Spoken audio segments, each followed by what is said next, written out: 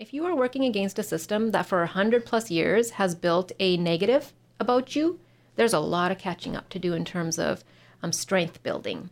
But also, when you feel a sense of belonging in your heart, you bring that energy with you everywhere. I talk about affective resonance. So affective resonance means when I feel like I belong at the Sikh Heritage Museum, that aura, I walk around with me everywhere. And nobody can suck that away from me. Nobody can take that away from me, no matter how much negativity I may face. Based out of the University of the Fraser Valley on unceded traditional lands of the Stolo people, we are the Community Health and Social Innovation Hub, or CHASI for short. We support the social, mental, emotional, physical, and economic health of those living in our communities by bringing together experts from across disciplines. Those experts have some incredible stories and insights. To share those with the communities we serve, we bring you the CHASIcast, a monthly program where we drill down on a current topic and chat about how it impacts our lives. Good morning. Welcome to CHASIcast, and it's our pleasure this morning to have Dr. Sandhra, and congratulations on your recent PhD. Thank you. Yeah, and welcome. And for those of you who don't know, Sharan is the coordinator of UFE's South Asian Studies Institute and have been there for over 10 years. You're the co-curator at the Sikh Heritage Museum, co-chair of UFE's RAN, instructor in the history department, and I hear great things from your students. And as I just said, recently earned your PhD from UBC. So really looking forward to this conversation. I feel really privileged, and it's kind of selfish time to me, for me, to be honest, because I get to sit with people that I have a great deal of respect for. So let's start there. You recently completed your PhD with your dissertation on museums as spaces of belonging, and wondered if you could talk a little bit about that. And in particular, we just had Sikh Heritage Month conclude, so maybe we can start there. Yeah, sure. Thank you. Thank you for the kind words as well.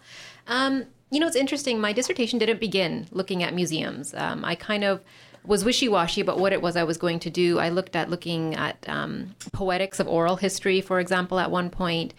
But something happened during the course of my studies where I felt like I didn't belong in the Department of History at UBC, and that was because I was the first Sikh woman and mother and an older student at that point. I was 30 years old when I began my PhD. So I felt very much out of place. Everybody around me was much younger. They were mostly cis-het white men around me at UBC then 8 years ago. I felt like I didn't belong. And in fact, one of my instructors called me into his office one day and said, maybe you don't belong in this department and maybe you should do a master's. And I was like, but I already have a master's. And I was so confused in that moment.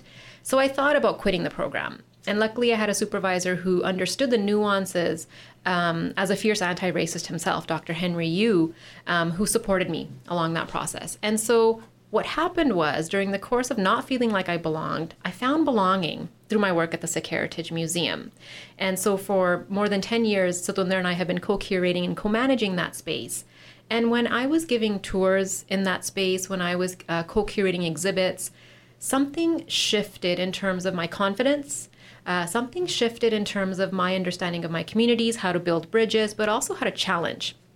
I didn't feel that at UBC up until that point. And that slowly led to me realizing, I should do my dissertation on museums as spaces of belonging, because the Sikh Heritage Museum is a different model than a lot of those colonial institutions that we see as being the traditional museum model. And so that's how it came to be, where I decided, let's look at museums as spaces of belonging. And I look at 3 different Asian Canadian communities. And what I love about that is that I'm not just looking at the Sikh community. I'm looking at Chinese Canadian communities and Japanese Canadian communities to see what are the differences, what are the similarities, and how can we build solidarities. This month is also Asian Heritage Month, right? So there is a lot of conversations around anti-Asian racism, but also, like you mentioned, last month, April was Sikh Heritage Month as well. So there's all these great opportunities to build in these conversations around Asian heritage and South Asian histories. And so I think it's perfect timing that my dissertation is coming out when it is.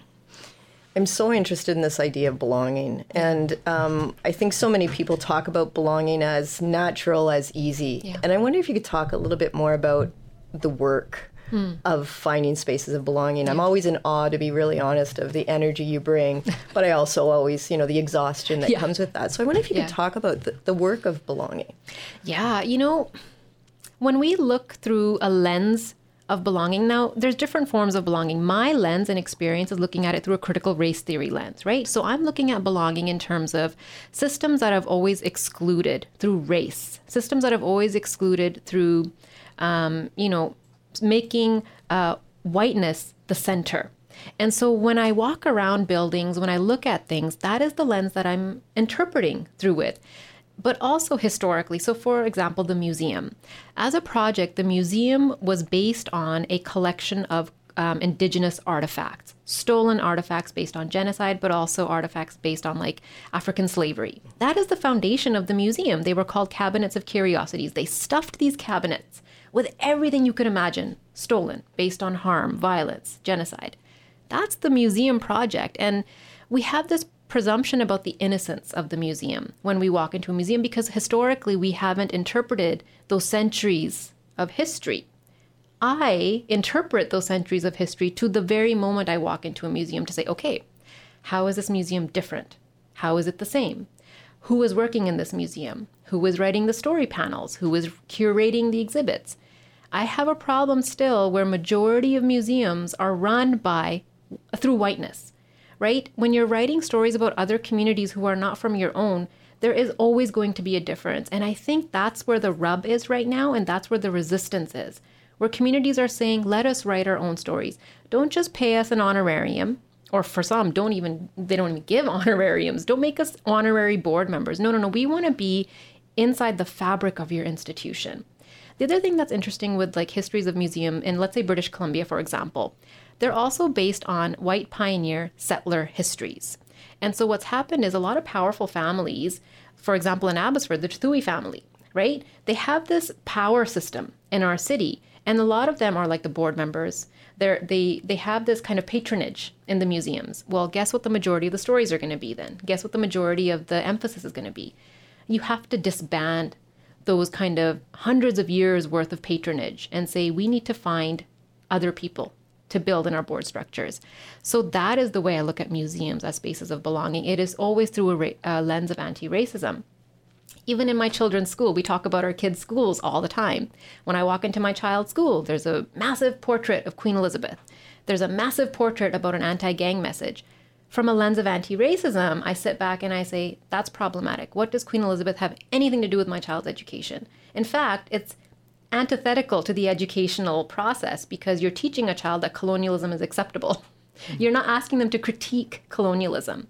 With the gang message, you're telling them, you're walking into this building, you're going to be a gang member. That's a lens of anti-racism that I look at. And, when I hear stories from my students about being surveillanced by the police at a Cactus Club restaurant, white waitresses will tell me, Sharon, the group of brown men are sitting here just enjoying their dinner and a bunch of police come and start harassing them. My eyes are open to the forms of harassment that exist in the city alone. So that is what belonging is to me. How do we foster that belonging from a lens of positivity? We're always working from a model of a deficit, Martha. Mm-hmm. Everything is always just, what is wrong? Let's fix the wrong. My ideology is, can we work from a place of positivity? Can we work from a place of what people bring into a space and highlight that rather than this deficit model? And you can use that model anywhere, not just museums, institutions like UFE too. That's a long answer. No, it's great. Can you talk a bit about that, mostly so that you can solve it for me? But can you talk about this balance of deficit and strengths, right? Because you've got the tension to say, if we, stay on the strength side too much, we don't want to, make invisible the real challenges. Sure. And yet, absolutely, we don't want to just stay here. Can you talk about how do we navigate that? I think we are in a place of having to catch up against all of the deficits that have been thrown against racialized bodies. And for me, June of 2020 was this moment of catching up, this calls to action of let's catch up to the fact that for so long, it's always been a model of deficit, of less than, of proving ourselves, of model minority, of all these kind of forms that we have to defend our positionality. So 100%, we don't want to over nostalgize. We don't want to make it where it's only a good, so you can't work on the negativities. But I feel like if we play catch up first, that too will slowly happen. If you are working against a system that for 100+ years has built a negative about you, there's a lot of catching up to do in terms of strength building. But also, when you feel a sense of belonging in your heart, you bring that energy with you everywhere. I talk about affective resonance. So affective resonance means when I feel like I belong at the Sikh Heritage Museum, that aura, I walk around with me everywhere. And nobody can suck that away from me. Nobody can take that away from me, no matter how much negativity I may face. That's really powerful, Martha. That's so powerful to feel like I do belong here. You can't take that away from me. And it's a challenge to whiteness. It's a challenge to white supremacy in the perspective I'm talking about belonging. Yeah. What does that look like in your classrooms? Oh, I teach from a very inclusive lens. I teach from an emotional lens. I teach in a way that is mindful of every single student's lived experience in my classroom. I may not know all their stories. They don't even have to share with me, nor should they have to share with me. But the moment a student walks into my classroom, I understand they have complexity in their life, and I respect that complexity. They may have children. They may be of a different class. They may have different, complexities in their life. If you begin with that foundation, you move forward in empathy. I feel like we are institutionally really caged in to work on assessment and work on output-based. I think you can find a balance by first finding empathy and compassion and then building upward. And I think for the most part, my students value that. And it's a mutual respect. It's not a hierarchy. I'm not better than them. In fact, I learn from my students just as much. I also learn that they don't always respond to dense articles, dense academic writing. Hell, I don't even respond to dense academic writing. Half the time, the stuff I'm reading, I don't understand. And I think that's powerful because we have to position ourselves to say academics is also fluid. So let's teach in a way that's fluid in our classroom. So I think my students respond. Now, there is resistance. I was looking at my rate my professor ratings, and I can't help but do that. I know we're told not to, but I can't help but do it. And somebody posted a comment saying, all she does is teach through a lens of hate. And I was like, that's so interesting because that's the exact opposite of what I'm trying to do. But to some, when I'm teaching, the challenge of systems that they've always been used to, it may look like hate. Right? But that is not what I'm trying to do. But when I get my responses from my class reviews, knock on wood, they've all been amazing. And that fills my cup. I have no doubt. I wonder, though, I wonder if some of that response to you and how you teach and others teach has to do with us being really comfortable with sort of diversity workshops and kind of really soft, what ticking boxes, whether it's in universities or policing or wherever it is. Yeah. But can you talk just a little bit about that balance, sort of that need for more aggressive sort of stances and then that diversity sort of approach?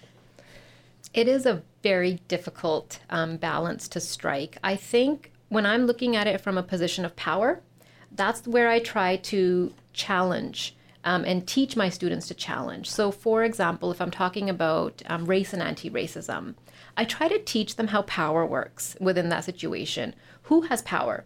Why do they have power? What is that power built upon?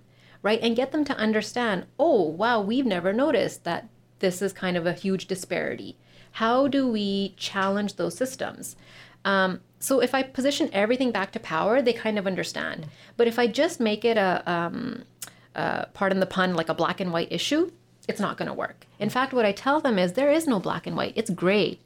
There's complexity and grayness. In our classes, we've been having huge debates about the truckers' convoy. There are students who believe firmly it began as a protest against, in labor solidarity, in class. There are students who are like, hell no, it's always been this. I allow those complex conversations to take place in my classroom, but I do it in a way that doesn't put down each of the viewpoints. But there have been moments where I had to say, okay, we're going to have to stop because things are getting heated. And I'm still, as a young, I've only been teaching for 4 years. I'm also still learning how to work through that because I've got my own opinions too. And if you're on my social media, I've got my own opinions, but I don't ever let that enter the classroom.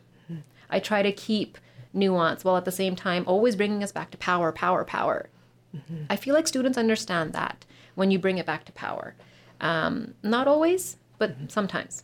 I'd love, maybe we'll do this over a glass of wine, but I'd love to talk more about these ideas about how we navigate, space, voice, silence in the classroom so that positions that we seem contrary and are problematic, we don't find too much space for. And I think that's interesting. But yes, no, you go. But you know what's been really interesting? Teaching on Zoom and having students private chat me, or it's actually opened up those students who aren't comfortable speaking in the classroom. And I don't give participation marks just for speaking up in classroom. What I say is if you private chat message me, if you want to have a Zoom conversation with me, that counts as participation too. So once again, the fluidity now, perhaps we can figure out that it's not just participation in terms of I'm going to raise my hand and speak for 10 minutes. I don't count that as participation. Yeah. There's fluidity to it. Interesting. Okay, so I'd love to hear you talk a bit about the South Asian Canadian Legacy Project, and in particular, really interested in terms of, CHASI has been really focused around sort of community and innovation, and SASI has a long history of that. Could you talk a bit about that project? Oh, an incredible moment for us. On April 12th, we launched a 2-year project called the South Asian Canadian Legacy Project, and there are 6 different pieces to this, and each of those different pieces, so for example, a whole South Asian Canadian digital archive, Open School BC, which is like a provincially mandated organization that creates school curriculum. We've created school curriculum all the way from K to 12 based on South Asian histories and contemporary stories as well. There's a traveling exhibit, there's a social history book, there's a labor history book, so many different projects completed in 2 years. This is a legacy. Like, it is specifically a legacy, not just for me. In fact, I may not even be the benefactor. It'll be my kids. It'll be my kids' kids. This is a model for other communities to see how they too can fix those erasures, fix those, omissions in not just school, as part of a whole entire, it's all encompassing. So for example, even the digital archive. If you go on our digital archive website, it is accessible to you. For so long, archives have been a colonial archive, gate kept. Even the names, like my own community's histories, we were either erased or we were called Hindus because they didn't know who we were. Those erasures we are fixing. Martha, sometimes it takes us an hour to write one caption for a picture of a wedding, for example. What is the ceremony taking place? Why does this matter? 1 hour. Imagine the work, the behemoth of work. I'm so proud of this. I'm so proud that when there's, led this project. It's huge. It's huge. Yeah. Yeah, it looked so. To be honest, you could get the energy from the photos that were there. Like, you could just feel the energy. A really exciting event. And Jagmeet Singh was there. Like, it was so wicked. Like, come on, right? Yeah, it was great. So what's next for that? Like, Yeah. So we're working on promotions. Each individual project's going to have its own launch. A really cool thing we're doing at the SASI is like monthly workshops around the digital archive. So speaking of CHASI's commitment to community, what we're going to be doing is bringing in community members saying, hey, drop in. Do you have pictures that you've always wanted to have archived, digitized? Come to the SASI. We're going to do monthly workshops. Now we're all engaging with our stakeholders and saying, let's pump this out. Let's get our teachers to embed this in their curriculum. It's a lot of work. Yeah. Just amazing. Yeah. Thank you. So given all of that, can you talk a little bit about how we can work together? I mean, we naturally, many of us draw together because of our commitment to various issues, but can you talk a little bit about, on a university campus such as ours, how can we be better supporters and collaborators? I think there's a lot of buzz on campus with the different centers opening up, different dedications to the work of anti-racism and EDI and inclusivity. I think we need to speak more to each other. CHASI and SASI have a great relationship and friendship, and I think that's a prime example of how other institutions and centers too can work collaboratively. What makes CHASI and SASI a little bit different perhaps is we are community oriented. And when I say community, we aren't looking at community as a frivolous little puppet that we're going to utilize and sap knowledge from and, this typical anthropological, archaeological, historical way. No. What I like is that CHASI and SASI works as with community as empowerment. And I think through that model, we can mimic that sort of relationship building across campus.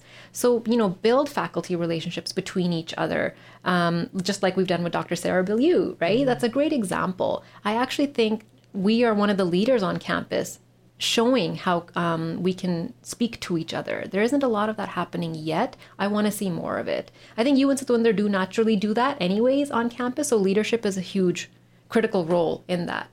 The leaders have to be wanting to build those relationships, but respect community first and then build those relationships. I think what you say is dead on, right? This idea that in campus culture, and it's not a UFE, it's a more general university issue, is that, we don't, that relationship with community is often a lot of taking or enrollment or those kinds of focus. But what does that meaningful engagement sort of look like? So I think there's lots of work to be done. Yeah, we don't need to extract from community. They, in fact, empower us. So you look at it differently and you're like, oh, wow, we learn so much from our communities. Let's value that and bring that into our campus. It's a great model. Yeah. Can you, as we get ready to close, can you tell, one of your favorite stories about the impact the Institute's work has had on students? Oh my gosh. I have one story. It's not even a UFE student. So I was giving a tour to a, I guess you would call it like an inner city school in Abbotsford, grade 4 children at the Sikh Heritage Museum, and they were all non-Sikh students. And we had finished giving the tour, and we were upstairs in the sacred space, so their bar hall, and that's where it's open Q&A. Kids can ask me anything and everything under the sun. Nothing's offensive. I would rather mitigate any ignorances. And this little girl raised her hand, and she's grade 4, and she goes, "Why do I feel so at peace in this space?" And I write about that in my dissertation as well. My whole dissertation is anecdotes of stories over the course of my past 2-3 years of my life.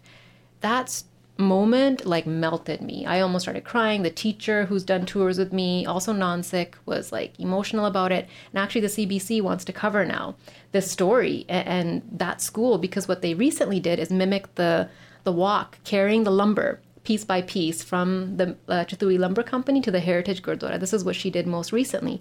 Same teacher, same grade, but this was many years ago. This little girl said this, and I was like, wow, this is what happens when you can forge spaces of belonging, not just for your own community, just a space of belonging. My favorite story.